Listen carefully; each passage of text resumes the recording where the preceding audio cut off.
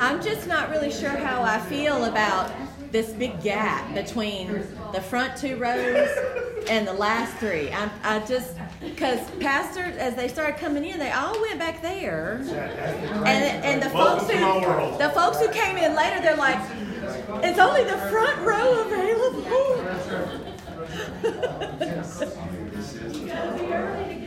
I guess so. Well, Pastor said, would it be okay for him to be in here for a few minutes? And I can't tell him no, because he's my pastor. But I'll just tell you that he and I fought over who gets to teach this. And I won. I think he just yielded to age. You know. Submitted to age. Well, okay. The backstory on what this book means to me and why I fought to get to share some of the things in it is that since March, every Saturday morning, not every Saturday morning, but a lot of Saturday mornings, I've been on a Zoom devotional group with ladies in Michigan. And we've gone through this book.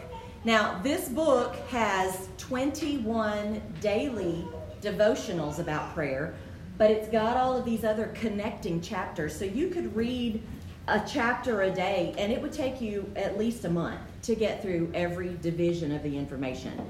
We're doing 6 one-hour sessions, and I've been with these ladies on the Zoom call for about 20 one-hour sessions so far, and we're only through day 14. If that tells you anything about what this book is. It is chock slap full, and I'm telling you, we are going to be the very tip top iceberg, and there's going to be all this underneath it. This is not a commercial to buy the book, but I'm telling you, if you can get this book, it is well worth the $20 or so. It's not an expensive book at all. It's written by an apostolic pastor from Pearland, Texas. So that carries a lot right there for me, because I believe his foundational doctrine is the same one that we are taught and is embedded in us with such a passion from our pastoral leadership. And I just want to read one little section. One of the reasons why I'm encouraging you to get the book for yourself is that I'm going to be adapting, pulling. We've got, some notes that you can go and study. But this book is like a poetry book in some ways. He says in one of his introductory chapters, warning, this is not a typical book about prayer. No minced words, no excuses. Your life and the lives of those you love are in peril. Yes. Our world trembles. The cause of Christ hangs in the balance. If we can't figure out how to pray, we have lost something that we will not get back, and the people we love will never have a chance to experience. That's what this book is. So I'm just telling you, our little journey through the 6 weeks is going to be an effort to give you the highlights of it. But when you can get into it for yourself, it will make a difference. It will transform. I'm not done being transformed by it by any stretch of the imagination. So you'll see in the handouts, I do have the information about it. You can buy it on Amazon. And I mean, seriously, it's a bargain. And what we're going to do across the 6 weeks is take those 21 daily devotions and kind of just chunk them up, and we'll do a few each week. So there are times when I'll have a direct quote from the book, and that'll be in a box with the page number referenced, so that when you get your own copy, you can go back and read it differently and read it anew and say, oh, that was the rest of the story that we didn't get in that big group session. There are other times when the things that are on the page are paraphrasing from the book or summaries, or there are things that I was inspired by as I read it and as God showed me things. And then some of the things that we'll have in here are outcomes of the discussion that I had with these ladies over the Zoom call, as we every Saturday morning would come in to our screen or our device, and we would start with, well, what did you underline? What meant something to you?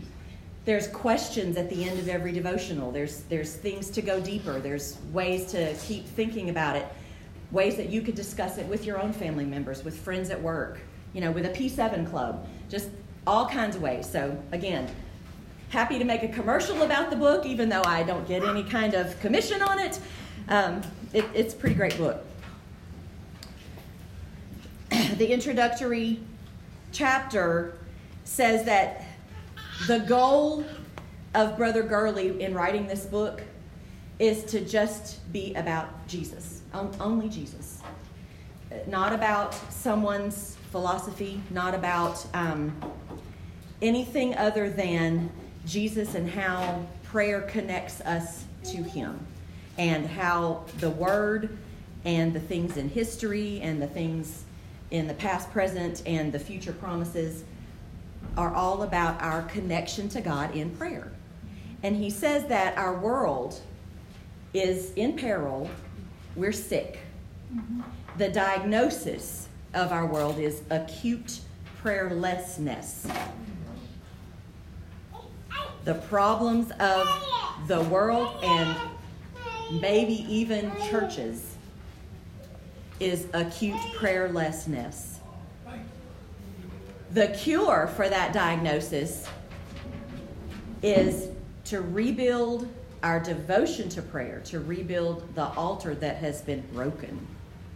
Because the prayer altar, the sacrifice, that symbol and that place and that dedication time of talking with God, when we don't tend it and it gets neglected and broken, it needs to be rebuilt. And so that's our cure for this acute prayerlessness, that illness there. And our prevention for getting sick again and having acute prayerlessness to come back on us, because if you don't take all your antibiotics, guess what? The doctor can't promise you're not going to get sick again, right? Have you read that on the bottle? Even when you feel better, keep taking the pills. Well, that's prevention as well. Eating well, exercising, staying healthy is prevention. Our prevention for never having acute prayerlessness come back on us is to keep the prayer fires lit. And there are aspects of the way sacrifice is discussed in the Old Testament, the way fires of revival are discussed in our history and in present day. All of those things are just throughout this book as those poetic examples that will keep coming back. So we'll have those ideas kind of come up again and again. In this first session, we're going to take 4 of the devotions from the first week. And that will be the walking voice, God awaits our voice, practicing his presence, and one magnificent obsession. And again, I've taken those 4 chapters and smushed them and, kind of flipped them a little bit to make something that I thought might fit in this hour. I like to have interaction. I like to have questions. I will possibly be asking you questions. What I have not done as well today in advance, but I promise I will, so please come back to prove me right, is get you involved in looking up certain scriptures to help me read. So we'll be doing that, maybe not as much tonight. But I like having those kinds of sessions together so that it's not just me doing this at you and you wondering when I'm going to stop talking. So, any questions before we take off? You thought we hadn't started yet? Okay.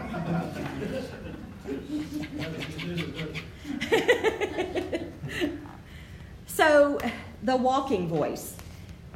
In Genesis chapter 3 and verse 8, and they heard the voice of the Lord God walking in the garden in the cool of the day. And they heard the voice of the Lord God walking in the garden in the cool of the day. Who is they in that verse? Adam and Eve.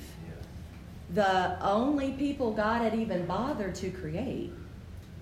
And he wanted them to be with him. He was walking in the beautiful place that he had created.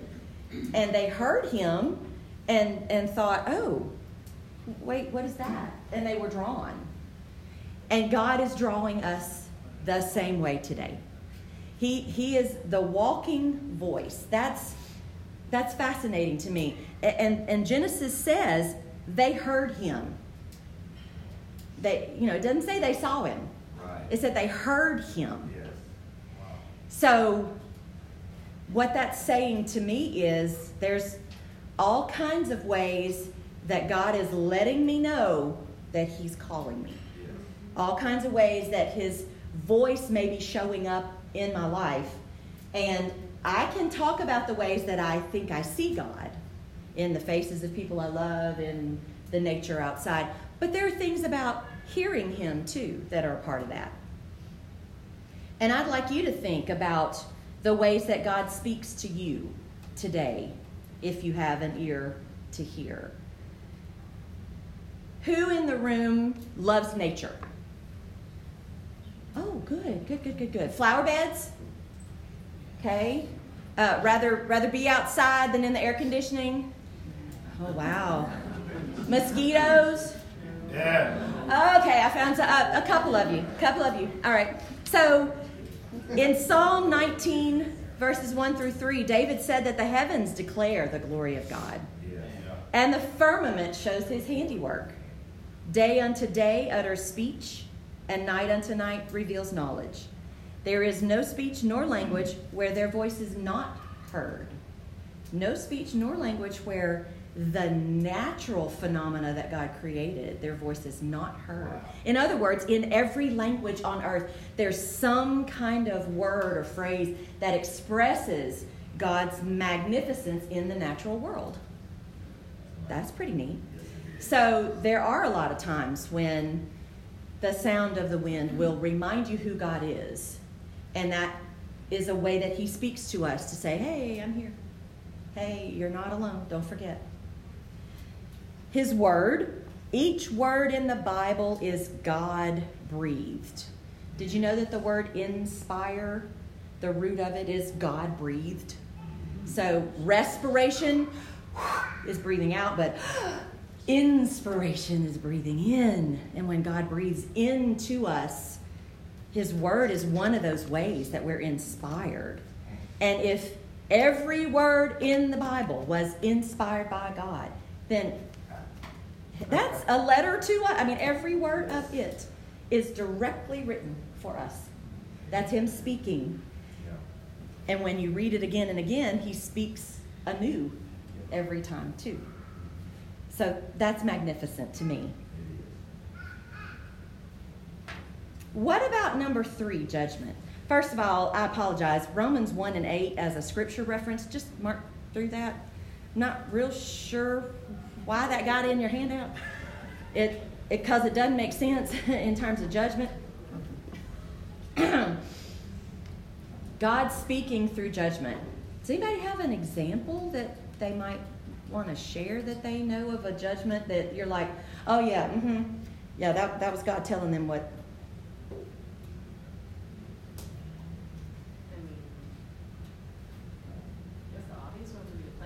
Okay, all right, the plagues in Egypt, yeah.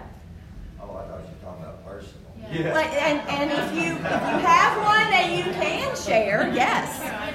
You know, if you're not comfortable with it, I understand, but I'll tell you this, if you don't humble yourself before God, he will humble you. Okay. If you don't want him to humble you. It's a lot easier to humble yourself before him. yeah.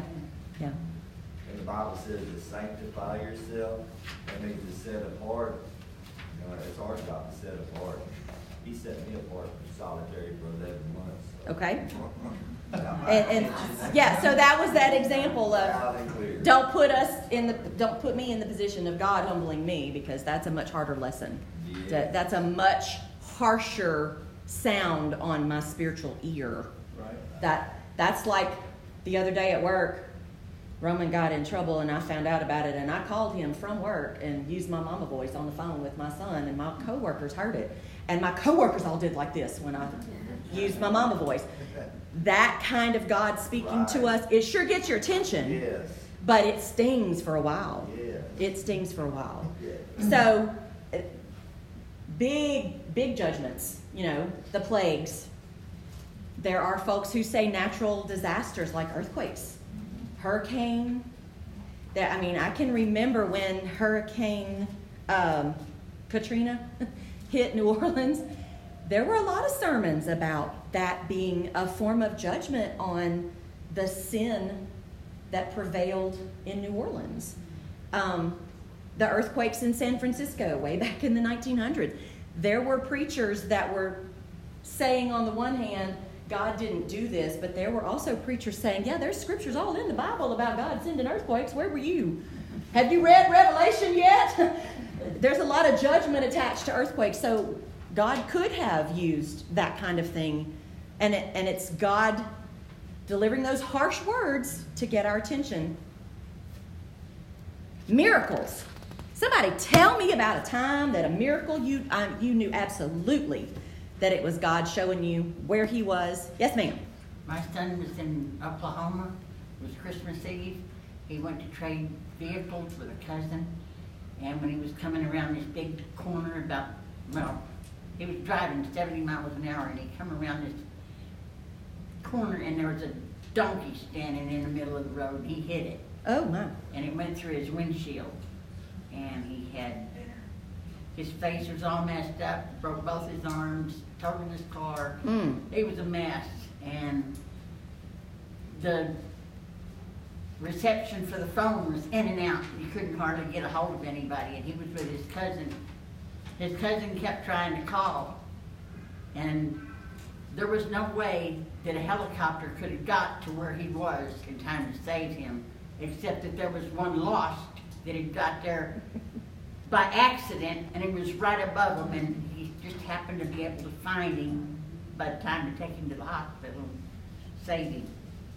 And then while they were there, both my nephew and my son heard God say, "Be still, Okay. know that I am God." Oh, yes. Praise Yes. God. So an audible voice, number 7. Yeah. God used signs and wonders and an audible voice in that situation too. God reminding us of who he is and how much he loves us with miracles, signs, and wonders. In Acts chapter 16, verses 6 through 7, it talks about how Paul had one thing in mind, but the Holy Spirit impressed him to go a different way. So sometimes that nudge, it's not anything earth-shaking. It might seem like the simplest decision, but if we truly desire to know what God wants us to do in everything, then we'll pray about the simplest decisions. And it may just be, okay, well, I really feel like this instead of this, and so I'm going to go with this. And then you'll see God's hand revealed by those impressions, taking you down a path and another series of decisions. And you may have to get back, you may have to get down the road and look back and kind of recognize what had happened. But sometimes just those little nudges are one of the ways he speaks. I have my own story about how he speaks through circumstances. Now, in Acts chapter 8, verses 26 through 40, it talks about Philip encountering the Ethiopian eunuch. And he was witnessing to him, and he was trying to help him interpret the word. And in the process of Philip ministering to him, he became convinced that he needed to be baptized. And then they kind of went on their way, and all of a sudden, there was water. And the circumstance was, oh, look, here's water. You know, why can't I be baptized? Let's just go ahead. Well, those little, do you believe in coincidence? You know, I mean, that's kind of where I operate. I choose to not believe in coincidence. And so I'll just be real with y'all. All the way to work this morning, I'm fretting over somebody on my team. I hate to say employee because I just work for somebody else and these people just work on my team. But somebody on my team I'm having problems with. And I'm just having problems. Been having problems. We've tried different things, not getting anywhere. And I just decided to stop fretting about it and start talking to God about it. All right. And I do that when I drive a lot, which sometimes gets me in trouble because I forget how fast I'm not supposed to go. You know, but the hand of God, he protects me and he keeps me from getting too many tickets. And this morning, there were tears involved, and I just finally said, okay, Lord, I don't know what to do. You're just going to have to take care of it. And I happened to cross paths with someone that I hardly ever see. She works in my building, but she's on the other side. And we just happened to be in the restroom at the same time. I mean, I'm being real. I'm being a little bit transparent. And she said, I've been wanting to tell you that so-and-so applied for a job in my unit, and I'm going to give her an interview. And I just really like to let people know. Well, the person she was talking about was the exact person I had prayed about. Lord, you're going to have to take care of this. Amen. Now, she could have already, it could be 2 weeks from now when she's interviewed the woman and made whatever decision she's going to make before I ever found out. Because the person on my team had not told me she had applied. She had not told me that she was expecting an interview. But the fact that I ran into, and this person that I hardly ever see knew who I was and knew that that person was on my team, and the circumstance of that, the timing of that, why was I in the restroom at that time? Why was she in the restroom? You know, all those little things. Sitting at the stop sign, left turn, right turn, those circumstances. I think God speaks the most often to me through circumstances. But let's remember that if our ears are open to hear Him, Yes. then we're more likely to recognize Right. when that happens too. It may be that it happens all the time for all kind of people, but their ears aren't open to it. And so they just think it's chance. They just think it's luck. They just think it's bad luck. But if it's really God speaking to us and we can hear Him in that moment, then it certainly can change the way you act, the choices that you make after that. And it can guide your life in a different way. Does anybody else have an example of the way God speaks to you?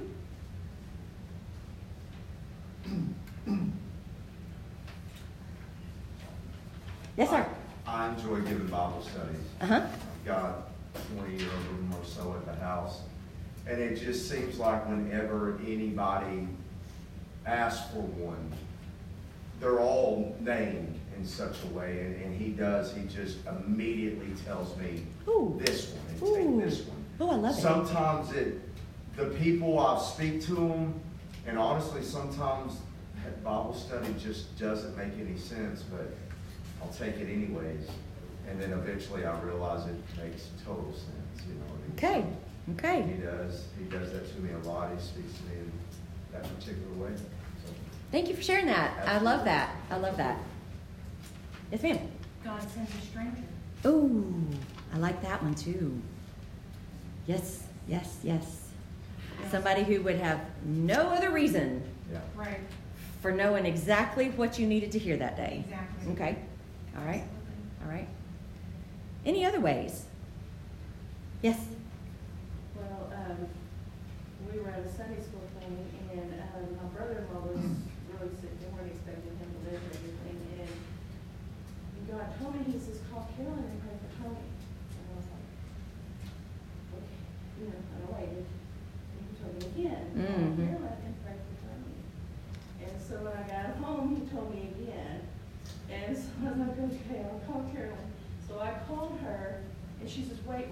She says, wait till I get it to the hospital so you can pray for him. His family's there because they had called him all in. And so he did. And, you know, and I'm not bold like that. And so I did. I prayed for Tony over the phone. And God moved. And that next morning, Tony was up eating.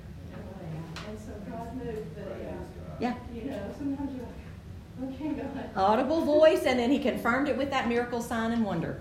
Yes. Yes, sir. My recent position that I took with my job, my boss called me one day and I was at home and he said, hey, here's an opportunity. And I was like, a lot of pressure because I don't like change. And I went out and I was laying out kind of in the yard, looking up, and there's like the roof line and there was not a cloud in the sky. And all of a sudden, this perfect arrow going towards Dallas comes across. And I just felt like it said, go, and I even got it on video. And it just, after it goes over me, it just vanishes. Woo! It was so I did it, and it's worked out. Absolutely. Love it, love it, love it. Thank y'all. Thank you so much for sharing. So our quote, I think it kind of sums up some of the testimonies that you've shared. God promises to be our guide. He does not promise to be our map. God promises to be our guide. He does not promise to be our map. What does that mean to you? He doesn't necessarily tell you what's ahead, Okay. but he is going to lead and guide you for what is up ahead. Okay. He doesn't give you the big picture. Don't see the whole picture. Okay. When I have a map, I think I know what to do. Right. And I might not ask anybody for directions because I'm going to read that map. Yeah. But if I'm following somebody and they just say, just stay behind me and I'll get you there, I don't think about it. I just watch them. And I can do whatever else and not have to think, you know. So a guide, not a map. He wants us to follow him. Yeah. He wants us to pay attention to where he is instead of thinking that we've got it all on our own. That's good. God promises to reveal his path. God promises to reveal his path. He does not promise us the ready answer. God promises to reveal his path. He does not promise us the ready answer. So when you're on a path, you got to keep stepping. You got to keep walking. He wants to walk with us. You got to keep moving. The ready answer, if you know what to do, then you don't have to go anywhere. You just turn around and do your own thing. So God might not reveal that immediate answer, but he will show you a path that will take you where he wants you to go, and he's your guide, so you keep following him. God promises a process to mold us. God promises a process to mold us. He does not promise to be our shortcut. Mold us, yes. God promises a process to mold us. He does not promise to be our shortcut. Not a microwave God. He's a slow cooker God. Right. Yeah, you know, it's one of the ways to think about it. It's that ready answer, that immediate, that you can do it for yourself because you now know everything. No. It wasn't until Adam and Eve sinned that they knew things. Before that, God just wanted them to be with him. He just wanted to walk in the garden with them. But when they sinned is when they knew things. So God doesn't make sure we know. He makes sure that we are with him. He wants us to fellowship. And we've got examples all through the Bible, from the Garden of Eden to the disciples in the New Testament. Our call from him today, even today, it's about God and his craving to get to know us and for us to know him. And another example from the Bible that goes back to our quote here, when God called the Israelites out of Egypt to go to the Promised Land, the actual map distance of their journey from Egypt to the Promised Land, they could have walked it in 11 days. And it took how long? 40 years. What was that about? That was about God giving them lots of opportunities to walk with him, to get to know him. It's not a rapid solution. It's not a rapid relationship. There's a lot of time to grow as you take your time with God. God also wants us to be walking voices. And our doors, we're reading them backwards when we're sitting in here and looking out to those doors. But if he is the walking voice and we walk with him, then his voice becomes our voice as we love, serve, live, and share our Truth Church mission.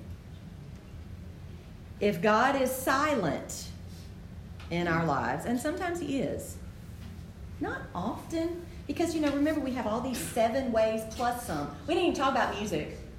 Music didn't even make the list of 7 ways that God speaks. Right. How many times has just the right song been part of worship service? You're just like, okay, Lord, you knew what I need.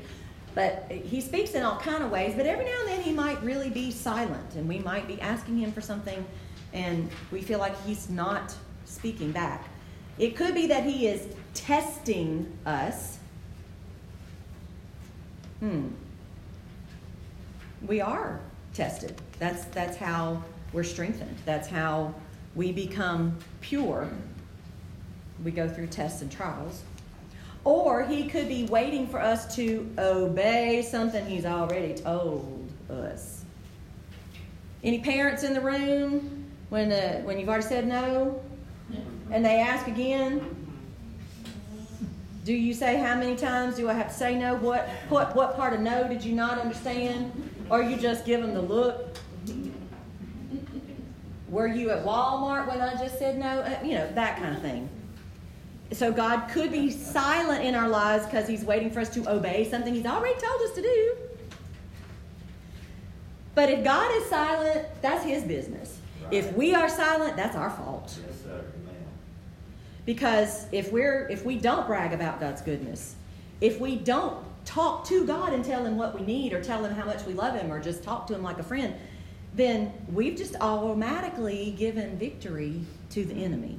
Because that's what the devil wants, is for us to be silent. He doesn't want us to be an extension of God's voice. He wants to muzzle our voices. The devil knows the power of our voice crying out to God. There's instances in the Bible when it didn't matter if Jesus could see the person who needed him. He heard them crying out, and he went and found them. And the crowd may have completely blocked that needy person from his view, but he could hear them, and he went and found them. When we are adopted into the family of God and we cry, Abba, Father, that's what he loves to hear. Well, the devil knows that silencing our talking to God in prayer gives the devil the power. He knows your voice is a powerful weapon against the kingdom of darkness. The devil would like to muzzle your voice.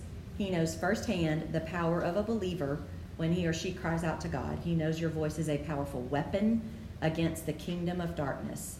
He attempts to muzzle that voice with condemnation. Condemnation. Which is what? What is condemnation?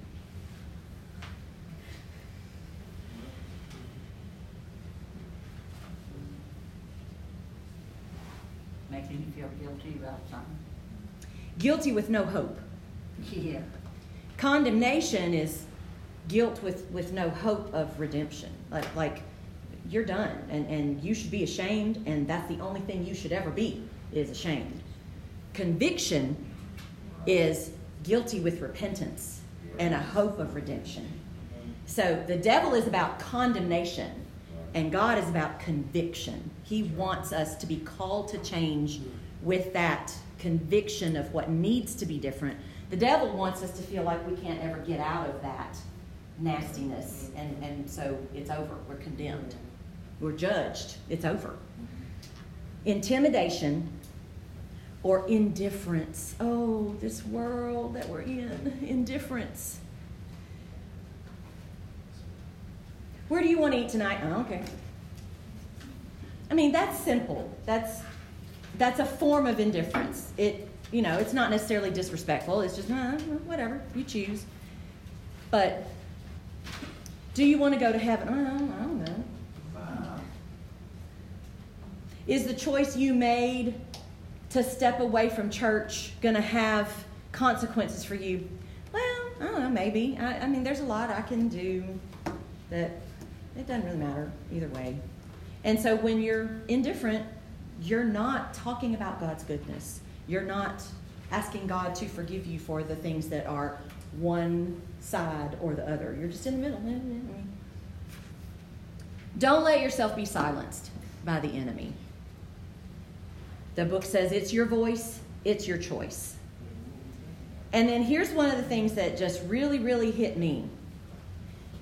If we have a relationship with God, then when we let the enemy keep us from praying, we're actually silencing God's voice. Wow. It's not just Delene's ideas that stop testifying. It's God's voice. Because the more time I spend with God, the more I sound like Him. And we have an example of that in the New Testament. Simon Peter,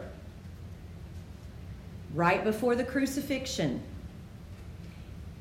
And there were strangers who heard him talking and said, surely you're one of those disciples. You're one of those followers of Jesus. Your speech betrays you. You sound like Jesus. Wow, what a compliment. Right. What would I give to have somebody tell me that?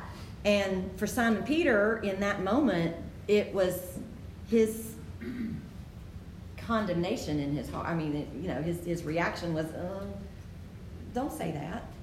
Don't say that about me. Let's set as our goal to walk so much with God that His voice becomes ours, and that walking voice is one that we can execute. So, the second devotion, God awaits our voice. I really don't know how I'm doing on time, y'all. I don't know how much time we're supposed to be here, but I'll try to not dally. In Genesis chapter 4 and verse 26, the first biblical mention of prayer is all the way in Genesis 4:26.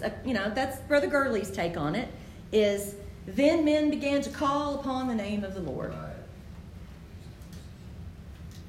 There were generations that had already passed before we got to Genesis chapter 4. We've already gone through several rotations around the earth at that point, if you will, or around the sun. The Hebrew word call, or kara, I think is how you pronounce it, has many meanings. It can mean to name, to proclaim, to cry out for help, to petition, to worship, to adore, to shout God's worthiness, tell abroad, publish, so forth. But generations had already passed before we even get to Genesis chapter 4. So Brother Gurley reads that and interprets for us to think about it's never too late for us to begin a relationship with God that gets passed on to others. It doesn't matter what our family did in the past. Right. It doesn't matter what you did this morning or yesterday or last year. It's never too late to begin a new godly lineage of using our voice to communicate to God. He wants to hear our voice. Amen. He loves our prayers so much that He draws near the very millisecond we call out to Him. That's amazing. I mean, He's that great that He can be everywhere at once. And so He doesn't have far to go. Okay, there's that. He doesn't have far to travel to get to me. But that's just, I mean, we're also talking about billions and billions of people worldwide that could call out to Him, and it doesn't matter. He's right there the minute you call out, because He's waiting to hear our voice. Yes. He's waiting. He's paused. He's holding His breath, waiting to hear us call out to Him. Jesus. He wants it so much that He doesn't hold on to our past sins or failures. Not willing that any perish. He is not willing that any should perish, Bishop. And He doesn't hold on to our past sins or failures. He just promises to forget them when we repent. That's His promise to us. That when you repent, I forget about it. I forget about it. If we turn from our wicked ways. The things He holds on to, the Bible does tell us about a couple of things that He holds on to. If you have a question about a blank, don't hesitate to tell me to slow down, to back up, whatever. At the very bottom page, one we were on page 2. On page 2? Yeah, the very bottom. That already passed. It is never too late to begin a godly lineage. Is that the one? Okay. So what does the Bible say that he holds on to? Prayers. He holds on to your prayers, yes? Tears. Tears. He holds on to your tears. Really? That's all he holds on to? Well, think about it. If he promised to forget our sins, then all that stuff we tell him that we're sorry for, he lets go of that. He throws it away, casts it as far away as the east is from the west. But what's precious to him, precious enough for him to catch in a bottle, Psalms 56 and 8, Yes, ma'am. are our tears. Thou tellest my wanderings, put thou my tears into thy bottle. Are they not in thy book? So when we cry, we're giving God something that he wants to hold on to. Wow. I don't feel guilty for crying anymore. You know. And then he holds our prayers. Revelation 5 and 8.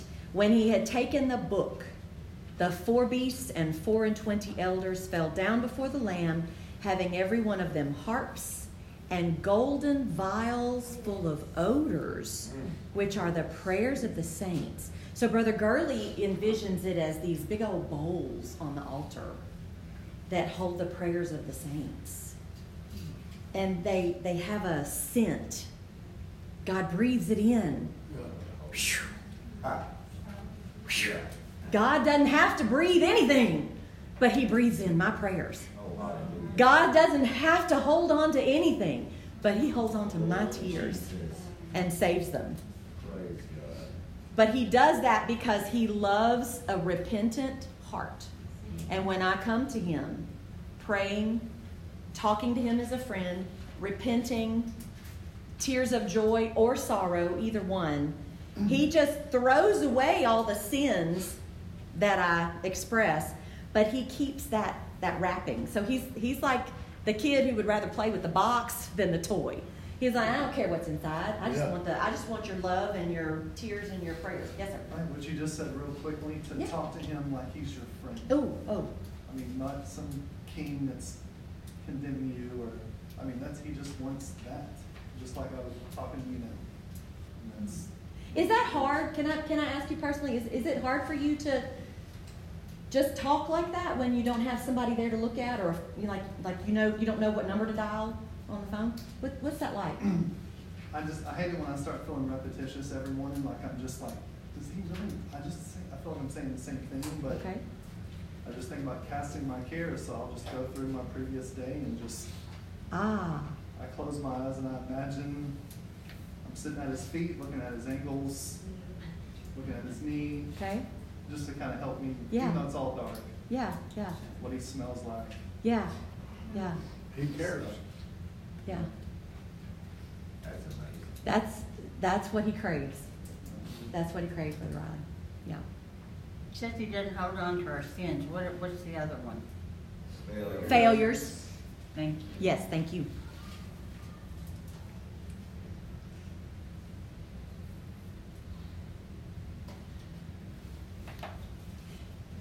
For me, talking to him like a friend means sometimes I kind of tell it like it is. And I had to get a little bit older in my prayer life before I felt comfortable doing that. I can remember a sermon that I heard at a funeral where the minister said that when you sit at the feet of the master and ask him why did something happen, that you're asking to learn from him, that you really want to learn what you need to know from that lesson. And so when I approach God as my best friend, sometimes I'm like, all right, you got to explain this to me because I don't get it. And if you're not going to change the situation, then okay, go ahead and change me. But, let's get down and dirty about this because I need to feel like you understand me where I am. And if I try to envision him as a king or as something that's unreachable, then I don't feel like he understands me where I am. It's like that's my way of connecting to him as my best friend too.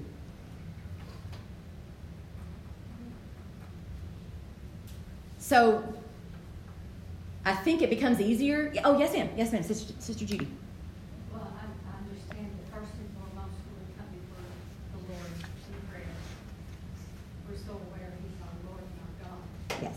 But there are circumstances in my life when I have to come to Him as my Father, Mm. or my protector, Mm. or there's times when I need Him to provoke me. Yes. So all those different things He gives to me at different times. Oh, yes. Oh, yes. Praise That's God. beautiful. That's beautiful. And He is the God who can be all of those things. He is not limited. What we need Him to be, He is. And He doesn't put any conditions on it except that repentant heart, that, true love and worship and honesty with Him. And you feel so welcome Yes. to come to Him. Yes, yes. It's the enemy that tries to convince you you're not. That's that condemnation, y'all. If you feel like God doesn't want you, I'll just tell you right now, that's not God telling you that. Right now, you can just, anytime you have that thought or that feeling, get behind me, Satan. Because God wants me. He welcomes me. Yes, thank you. Absolutely. The shepherd leads you, he guides you. He said you shall not want. Luke Johnny in Sunday school class was trying to quote the 23rd Psalm.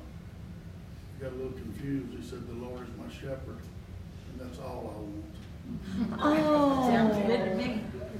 Oh, I love that. That's all I want. Yeah, That's all that's needed. that's all that's needed. Because he knows Yes, our down settings and our uprising. Right. yes, He does. Woo! Loves us anyway. So that makes me want to be obsessed with Him. Practicing His presence, one magnificent obsession to seek His face. And again, this little section is kind of mashing up two of the devotionals, so there's a lot more meat in how the book presents it. But I pulled some of the highlights in terms of why we're praying. Because this week, it's prayer's necessity. Why pray? Or pray why? And it's because God calls us to. He wants to be with us. And practicing being with Him needs to become the number one thing that we want. And the contrast of being without prayer, being prayerless, versus being prayerful. Why do we want to be prayerful rather than prayerless? Why do we want to be prayerful rather than prayerless? Remember that the diagnosis for the illness, the peril of the world, is acute prayerlessness. And that is where you see an independence from God. Prayerlessness is a sin against God. Prayerlessness is rooted in pride and laziness. Ooh, book, stop preaching to me. Ooh, stop preaching to me, book. I don't want to think about pride and laziness and how that keeps me from having a habit of prayer if I let it. But I think what the books provided that was the most impressive to me is prayerlessness shows a lack of desperation for God. It's, that pride or arrogance or self-sufficiency that says, yeah, God is good. I mean, I'm glad that I know Him, but I don't know if I need Him. I don't know if I'm desperate for Him. And God wants us to be desperate for Him. Yes. He's desperate for our fellowship. And he wants us to feel that same towards him. He wants us to be desperate for him. And prayerfulness shows that we're hungry and thirsty for God.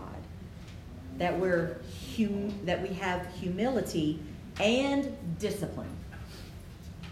That we are obedient to God and that we depend on him. So we want to be prayerful rather than prayerless. Prayerless people are full and have no appetite. How that differs from desperate people. This is a quote. Hungry people need no coaching to beg. Hungry people need no 12-step solution to face their issues. Hungry people cry out for help. That's a very interesting quote to me. I don't necessarily think that it is intended to be against any particular program that can be a Christian help to someone who needs it. But when we think about desperation, if you're desperate, you don't have to be taught how to cry out. Well, I take 12 steps, you only need to take one. I mean, it's definitely a way to think about it. Yes, absolutely. Absolutely.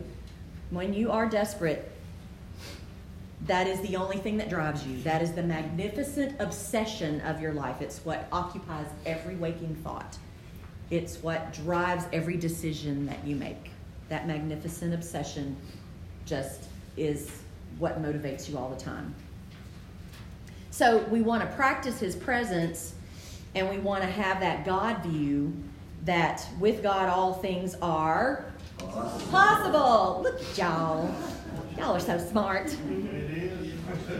With God, all things are possible. Mark chapter 10, verse 27. Now, here's something interesting. We're going to go deep for just a minute or two. Y'all hang on. Don't. What's the opposite of God? It doesn't have an opposite because there is no equal. For something to have an opposite, you have to be able to say it is equal, but the other end of.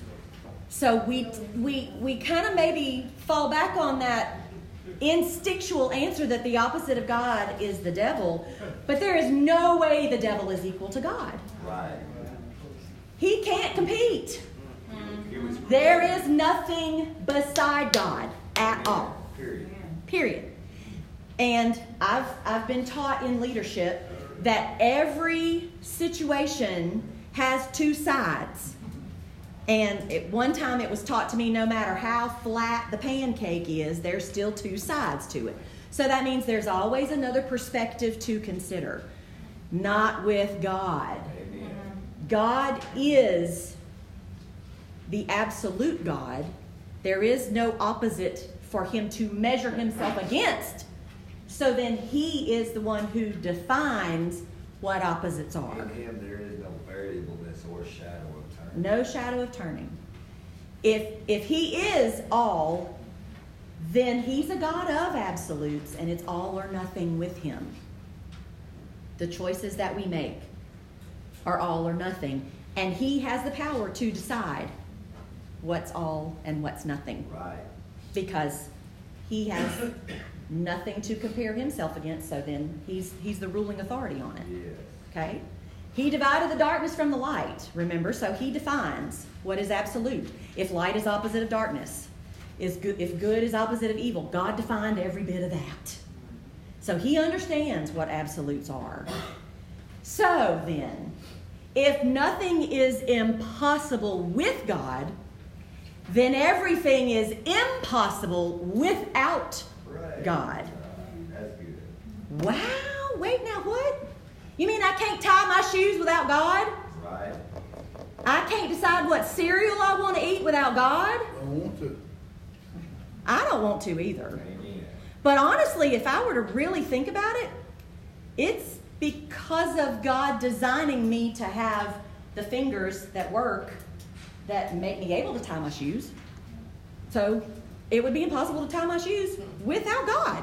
If you really want to get that pure with it, that black and white with it, that's the magnificent obsession that we're talking about. That's the way David viewed God. David was obsessed with God's presence. Was David an ideal Christian? No, not really. But he was still obsessed with God's presence. And the reason that we have so much in the Bible that was an outcome of David's life is because he was obsessed with worshiping God.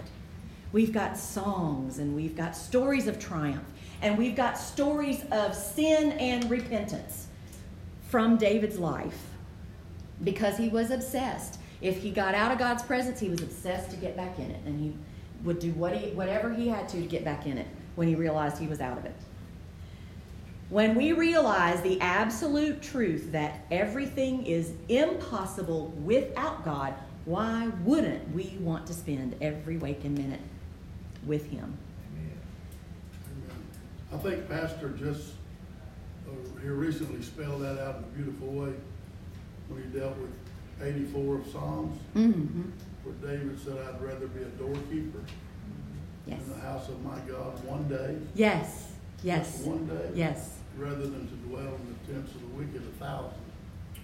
Trade one day for 3 years. Yes. I think what happened in David's heart and mind was that in Old Testament times, the halt, the maimed, the lame, the blind, the decrepit, the castaways, they couldn't even go into the temple. They couldn't even enter the house. True. Okay. And so if he could just be at the door. At the door.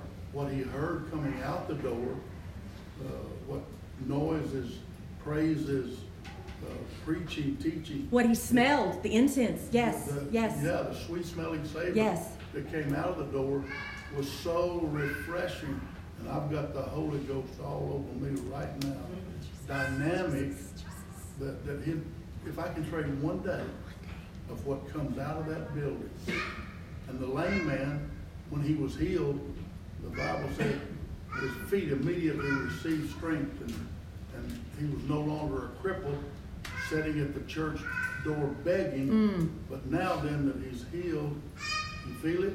And now then that he's healed, he jumped and he ran directly into the temple, leaping and jumping and praising God. And praising God. David had that comprehension. Yes. And if we can ever get a hold of that, yes. Who would want to miss Amen. opportunity to come into the Amen. Shekinah, Amen. God's presence? Wow. Yes. You're on something, sister. I'm just borrowing Brother Gurley and standing on the shoulders of greatness, Bishop. Yes, sir. His face is described in so many beautiful ways in the Word. Why wouldn't we be obsessed with that face? Why wouldn't we be obsessed with that presence? Enter in. Fairest of 10,000, bright and morning star, lily of the valley. There's another little Hebrew lesson, tiny one. I'm not Brother Jonathan Arnett by any stretch, but God told Moses at Mount Sinai that his presence would go with Israel to the promised land. The Hebrew word for presence is paneh or panim, meaning face. Wow. Or faces. We see God's face is equivalent to God's presence. Wow. To seek His face is equal to long for His presence. Why do you pray? Now this is where I'm preaching to me again, y'all. Is it because you know you should? Do we feel condemnation when we don't pray? Is it because you need something and you can't fix it yourself? And you trust that God is able to fix it? Is it because someone is making you feel guilty when you don't pray? What about praying just because we want to be with Jesus? Right. Pray why? Because He called us. That's enough. Amen. He called us because He is walking with divine footsteps in the garden in the cool of the evening, and He wants us to join Him there. Put Him in order first in our lives and seek His face above all others. That is the necessity of prayer.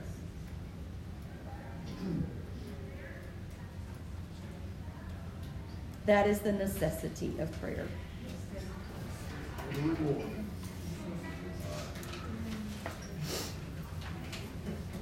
Thank you, Jesus. Thank y'all all so much. I am so thankful we get this recorded so that we can go back and listen to it again. It will be posted when everything's put together, and then the handouts will be too. But I look forward to seeing you all next week. Appreciate y'all so much. Yes, sir. Yes, sir. Yes, sir. Let's end in prayer. All right. Lord, I thank you. I thank you. I thank you. What a magnificent obsession. What a divine calling to know you want to fellowship with us. Thank you for your word that teaches us about how to pray. Thank you for the inspiration that prayer brings to our lives. Thank you because we can pray alone and together. And thank you most of all because anything we say to you, you crave to hear. And I just give you all the glory for this time together, for the time in the future. I ask you to go with us, keep us safe, bring us back at the appointed hour, and make us your hands and feet, sharing the gospel. Thank you, Jesus. We give you all glory in Jesus' name. In Jesus' name.